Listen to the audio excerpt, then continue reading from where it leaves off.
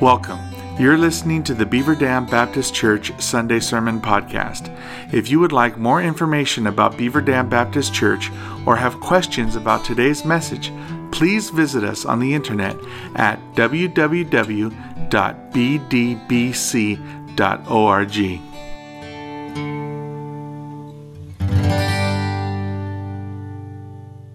We do believe the Lord still speaks, and He does so through His Word, and so I invite you to take your Bibles and be finding Isaiah chapter 43. If you don't have one with you, the scripture will be up on the screen here in a few moments when I get ready to read it. But we are continuing our series through the book of Isaiah, not verse by verse, but taking different sections of this prophet's letter. You know, one crime that our ancestors never had to worry about, and yet we are susceptible to it every single day, is what is called identity theft. I mean, we love the advancements that we enjoy from technology, but with those advancements come problems like identity theft, opportunities for people who want to deceive and steal what is ours. And so we know that we are just one click away from someone getting our vital information and using it for their own benefit. If they can get our Social Security number and our credit card numbers, they can, in essence, financially become us and rack up debt in our name. And then we will be forced to prove that we did not purchase the items that are now in our name and spend countless hours on the phone trying to get our credit report corrected. I've had my credit card used illegally multiple times through the years, but I've never faced identity theft, and I hope you haven't either. But it is such a danger, and the subsequent hassles that go with it, that we must always be on guard against it. So some people purchase software for their devices that will help prevent this. Others pay a monthly fee to some company who monitors their information and is on top of it if something happens and promises to fight for them. At the very least, we're all careful, at least I hope we are, in not clicking on things that we don't know where they're coming from, so we don't inadvertently go to some link that is going to get our information. And we certainly know not to provide our financial information or personal information to websites that we're not familiar with. Now, as you might have guessed, this is not a seminar on how to avoid identity theft. Now, that would be some good information, but not appropriate for a Sunday morning worship service. My topic, however, is similar and yet much more significant and even dangerous. I am going to contend this morning that it is possible for us to have our spiritual identity stolen, and when it happens, it is an inside job. By that I mean that we are the ones who allow it to happen, and thus we are the ones who must fight to get it back. Now, we would be quick to proclaim that when our identity might be stolen, it is likely to be on the basis of circumstances. And I will acknowledge that circumstances do play a part. That is usually when our spiritual identity is taken from us. It is after we have gone through some trial, perhaps even a series of difficulties, and through them we begin to lose our faith. Part of losing our faith is believing wrong things about God, and therefore who we are in Christ. And when we forget who we are in Christ, our identity has been stolen, at least in our minds, and the consequences will spread to every other area of our lives. And so there is another way as well for our spiritual identity to be stolen, and that is believing that some other identity is more important than your identity in Christ. And we're seeing that in widespread forms in our culture, that our identity at its core has become something else other than who we are in Jesus. And so this is rampant, and it is people who are desperately searching for their inner self and coming to some very strange conclusions. And so this morning from Isaiah chapter 43, verses 1 through 7, we are going to be talking about spiritual identity theft. And I'm not going to be taking the time, other than what I've already said, I'm not going to take the time to talk about how this occurs. I've just mentioned that. Rather, I'm simply going to be reminding us of who we are in our relationship with God. And in the process of seeing your identity in Christ, you may come to understand that you've allowed your identity to be stolen. You've believed a different and false narrative. You've begun to doubt who you are in Christ, and therefore you need to fight to get that back. And so my hope is that you might recognize this morning that identity theft has occurred, and you can rightly return to who you are. Now, I also need you to know, before we go any further, that everything I'm going to say this morning is true of every single genuine believer, which means it is not true about those who are not in Christ. So you have to take the first step of trusting by faith and repenting of your sins, that Jesus is your Savior and Lord. You have to take that step before you have the identity in Christ that we're going to be talking about this morning. So if you don't have this identity, you've got to take that step, and then you can have everything that I'm going to be talking about along with every other believer here this morning. So let's look at Isaiah chapter 43, where we are going to see some of the sweetest words that Isaiah has uttered. But now, thus says the Lord, He who created you, O Jacob, He who formed you, O Israel, fear not, for I have redeemed you. I have called you by my name. You are mine. When you pass through the waters, I will be with you. And through the rivers, they shall not overwhelm you. When you walk through the fire, you shall not be burned, and the flame shall not consume you. For I am the Lord your God, the Holy One of Israel, your Savior. I give Egypt as your ransom, Cush and Seba in exchange for you. Because you are precious in my eyes and honored, and I love you. I give men in exchange, or in return for you, peoples in exchange for your life. Fear not, I am with you. I will bring your offspring from the east, and from the west I will gather you. I will say to the north, give up, and to the south, do not withhold. Bring my sons from afar, and my daughters from the end of the earth. Everyone who is called by my name, whom I created for my glory, whom I formed and made. Now, if you've been with us, I remind you that our setting in Isaiah 53 is the same thing we've seen the last couple of weeks. And that is, Isaiah is predicting, he is talking forward about a time that he's not going to live to see, when the people are in captivity in Babylon. Jerusalem has been destroyed, the temple has been demolished, they've been deported to this other civilization, and therefore they have become desperate, they are in despair.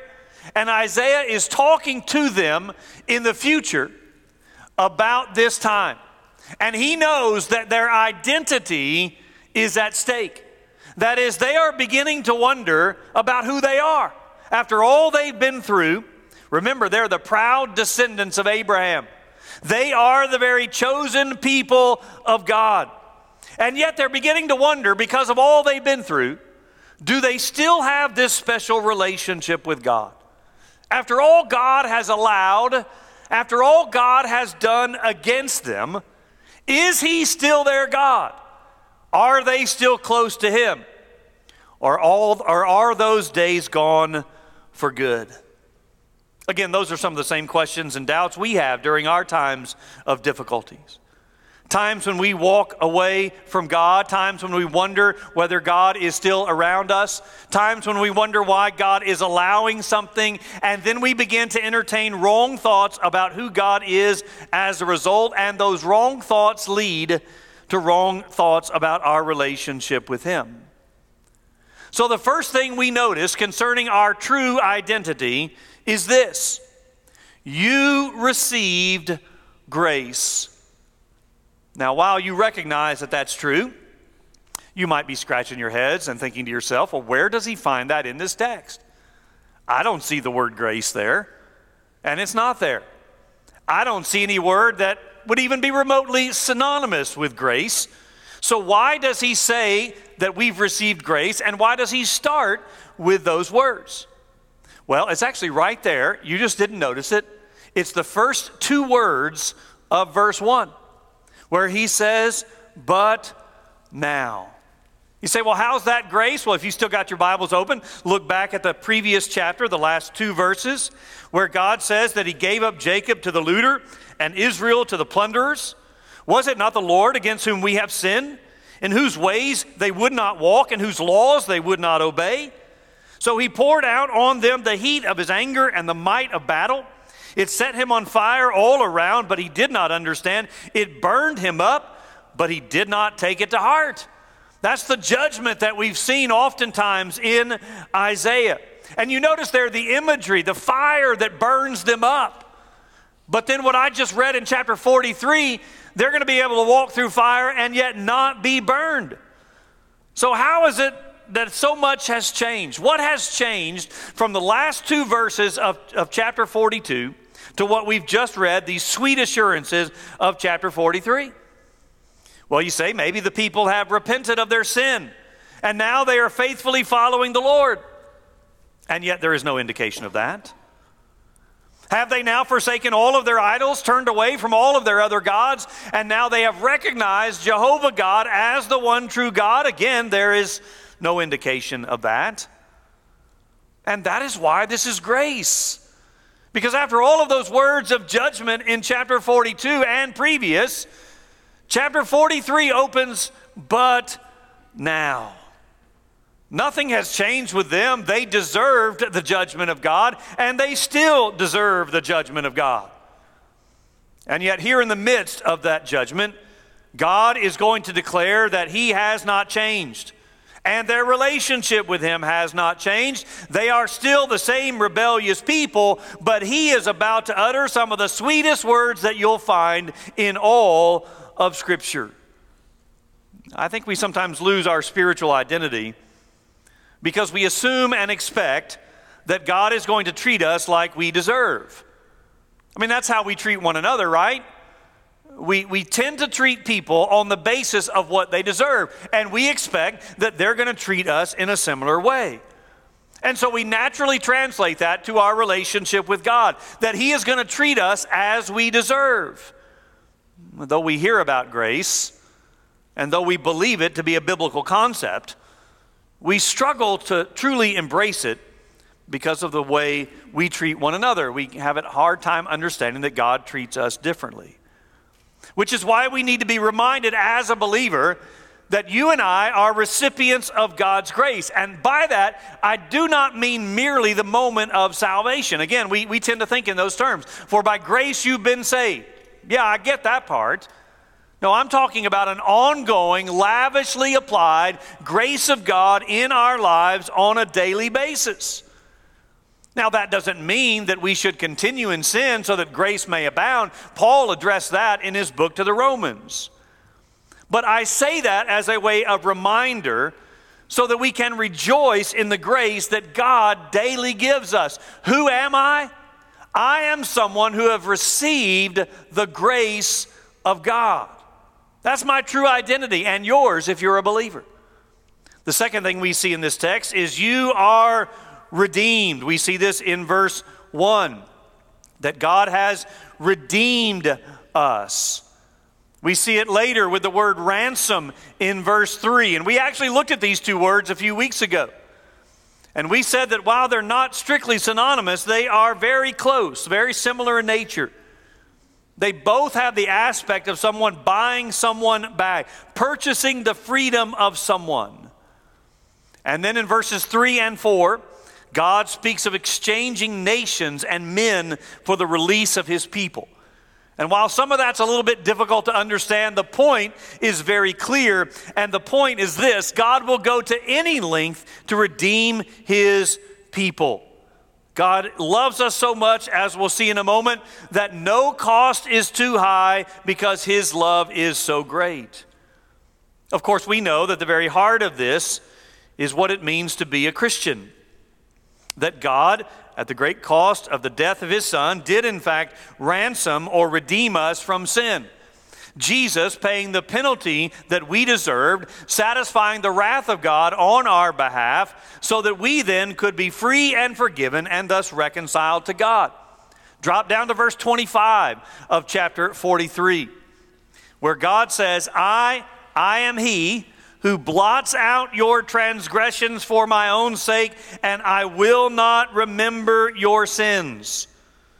And thus we are reconciled to the very God that we had sinned against, which again is lavish grace. Paul says we've been bought with a price. God purchased us as his own through the death of Jesus. And therefore, for the first of two times in this text, we are told, fear not. Verse 1, fear not. Why? Because I have redeemed you. Again, we talked several weeks ago about these two aspects of fear. That is, there is a sense in which we are told that we are to fear the Lord. In fact, a couple of weeks ago, we saw that Jesus had a fear of God. That is an awe and reverence. But there is another sense in which we are not to fear anything else but God. And that's the kind of fear we see here. Because we have been redeemed by God, we do not fear his judgment, because his wrath has been satisfied through his Son. And therefore, we have no reason to fear anyone or anything else. We do not have to be afraid in the midst of our circumstances or fearful that God is going to abandon us. Since he has redeemed us, he is not going to let us go. Again, we have the reassuring words of Paul. He who spared not his own Son, but delivered him up for us all, how shall he not also with him freely give us all things? And that's an argument from the greater to the lesser. That is, if God has done the greatest thing possible for us, and that is redeem us from sin, then we can trust he is going to do everything else we need as well. So if God went to all the trouble and all of the cost to redeem us through Jesus' sacrifice and death, we have nothing to fear. We have received grace. We have been redeemed. The third thing we see concerning our identity is you are known. Now, we still call Israel God's chosen people for this very reason. God called them to himself and knew them intimately by name. And we see the same thing in the New Testament concerning every believer, that you and I are a chosen people, a royal priesthood, and therefore we are known by God. Jesus says, my sheep I know, and they know me.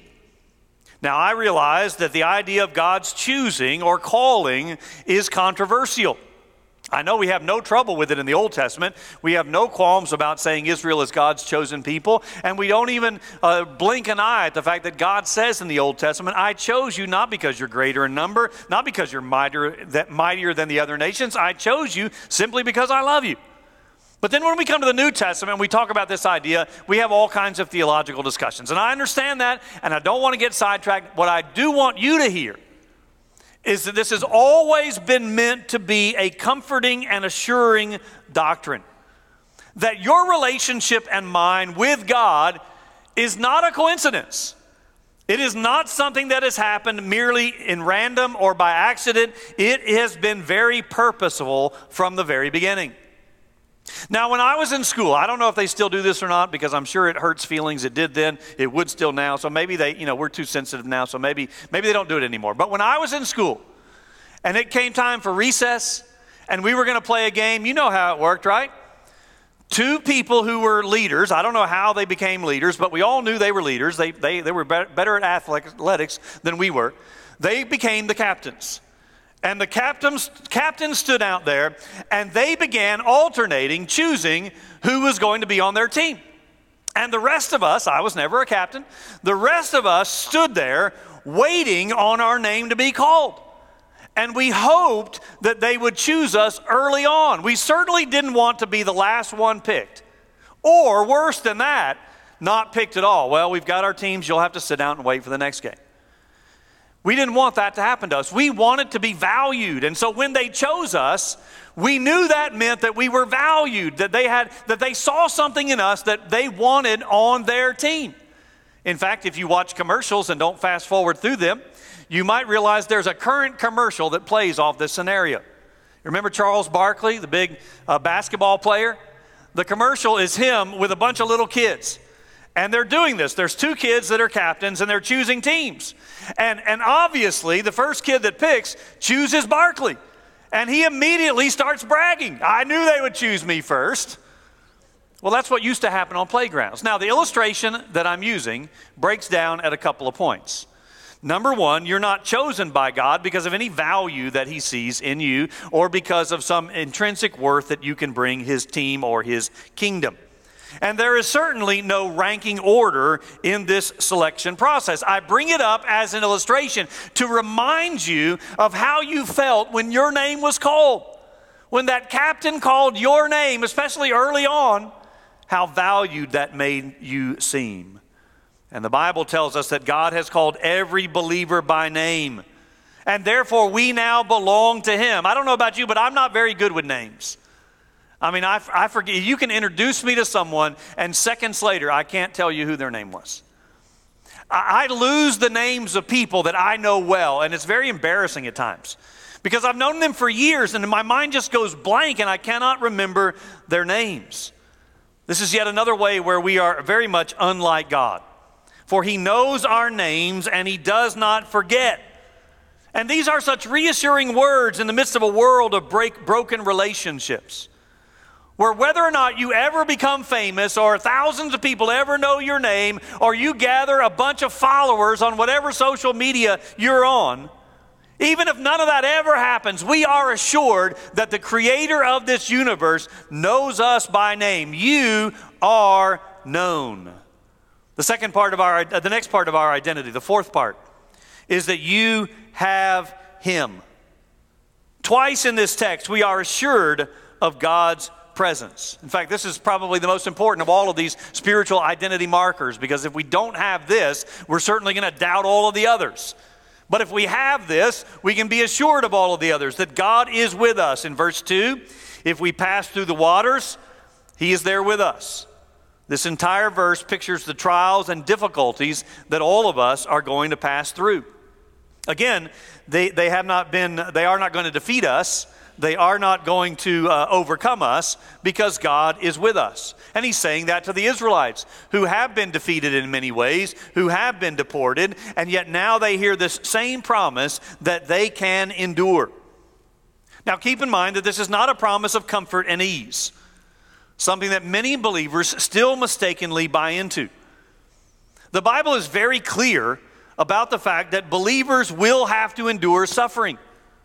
Jesus did. And we who claim to follow him are told that if they persecuted him, they're going to persecute you. If he had to suffer in order to be glorified, then we're going to suffer in order to be glorified. But we do not face these things alone, for we are never truly alone.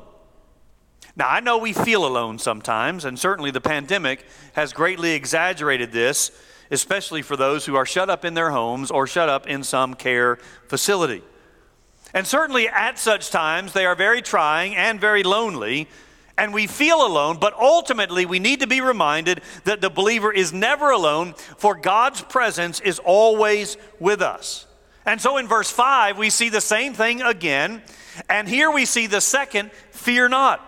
There is no reason for us to fear because God is with us. Again, we have a hard time believing this, especially during difficult days, because we are used to people leaving us during tough times. I mean, we even have a name for it. Fair weather friends.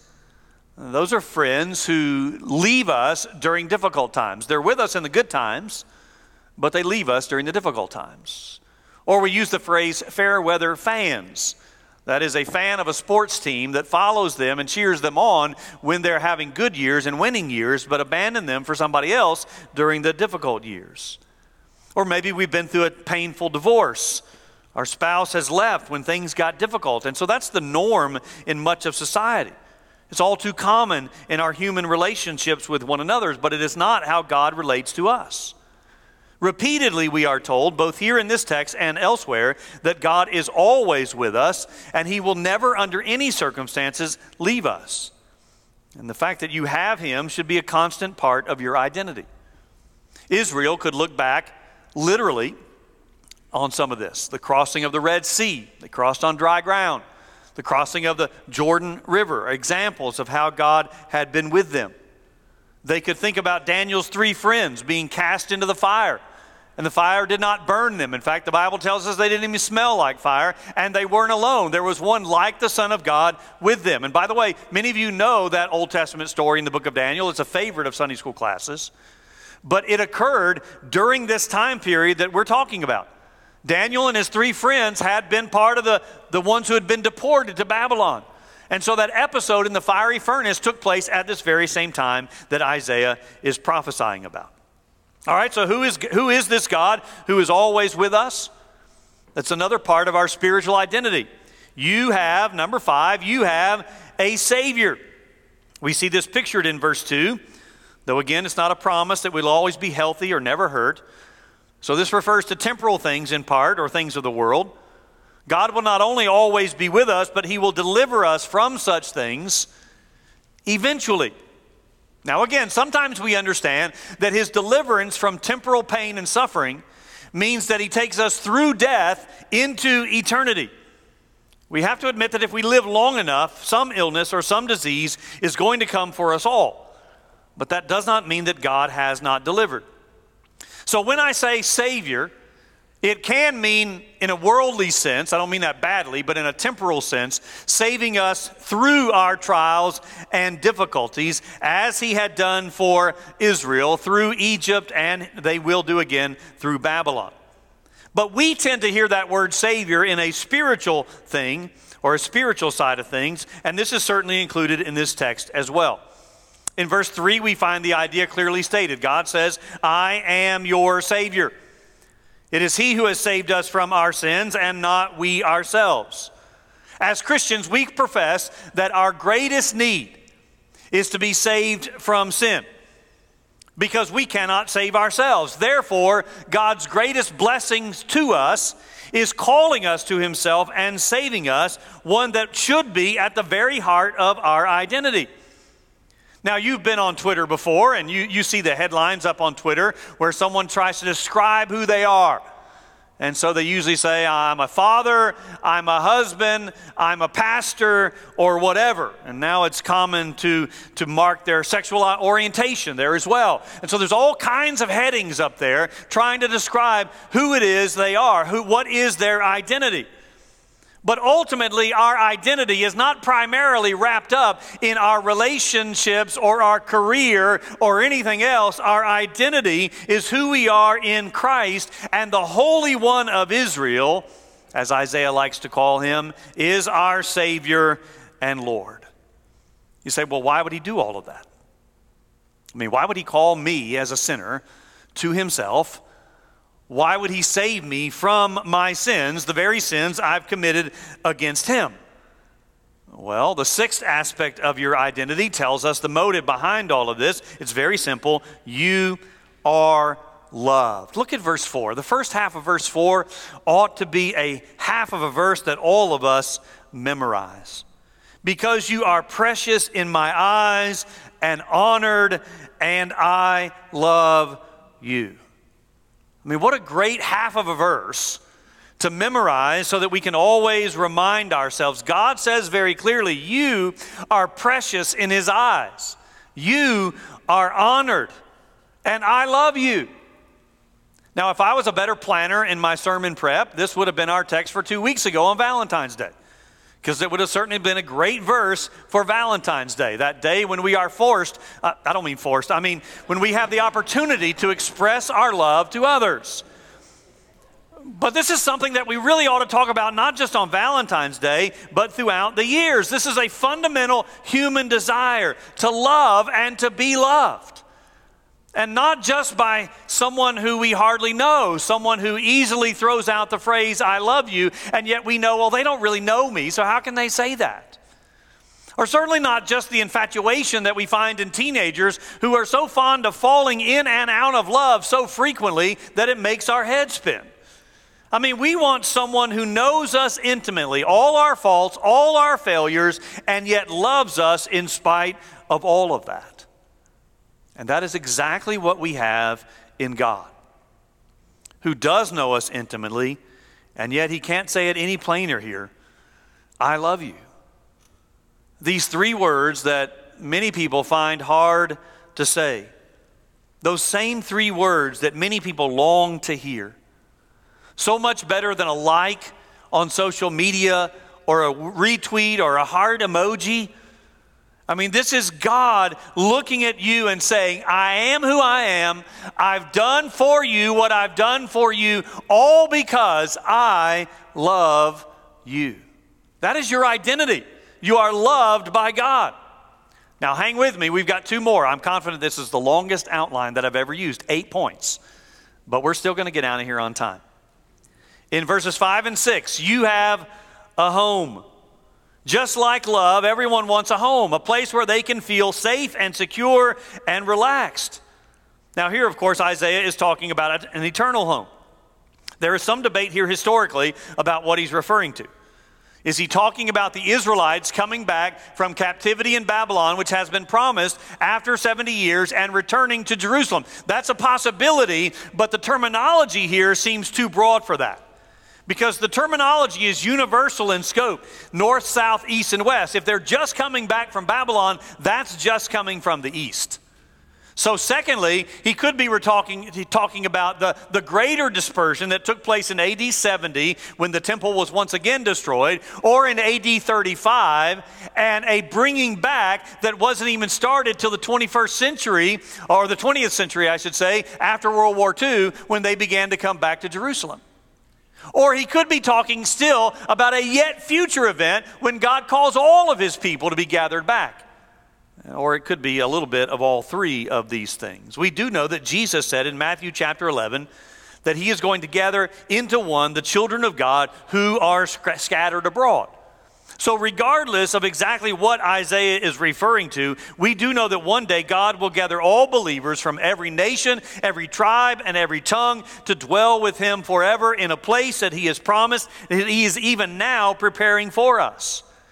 So you have a home. That does not speak about the address at which you receive your mail. It speaks about your eternal home with God, which of course is a place of rest and safety and security. And lastly, the final thing we see here about our spiritual identity, you give glory. God created you in his image and recreated you to be conformed to the image of Christ so that you and I would glorify him. We are to be living advertisements for how good God is to his people. And that's why the famous Confession of Faith begins with the question, what is the chief end of man? That is, what is the ultimate purpose? What is the reason for which you and I have been born? Is it so that we can make money and leave a legacy of our accomplishments? Is it so that we can change the world and make it a better place after we're gone? Is it so that we can be comfortable and secure for my short time here on this planet? No, the answer, what is the chief end of man?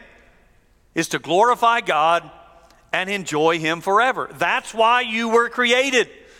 And that's what you live and exist for. That is who you are. That is your identity. Your life brings glory to God because it testifies of his goodness and grace in saving you.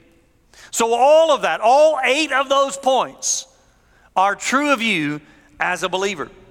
You are not the sum total of your failures. You are not the sum total of your successes.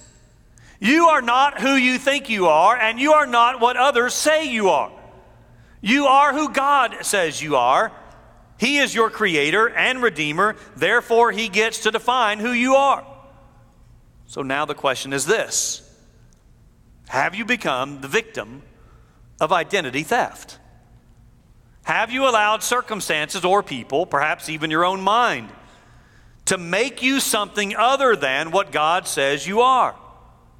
If so, you need to readjust your thinking and remember your identity. Not on the basis of what you want to be, nor am I talking about remaking yourself into something you're not online. I'm talking about believing what God says about you, who you are, and then living in light of your identity. Let me pray. Father, we thank you this morning for reminding us of who we are in you. For these sweet words that Isaiah brings to our minds. I pray that we would be reminded that we are precious in your eyes. We are honored, and yes, Lord, you do love us. I know we don't deserve that, and I know we certainly don't feel like that at times. But that is who we are. And I pray that we would be reminded of our identity in you, and we would not fall prey to the false identities that are either common in our society or common in our own minds, is my prayer in Jesus' name. Amen. Let's stand and sing.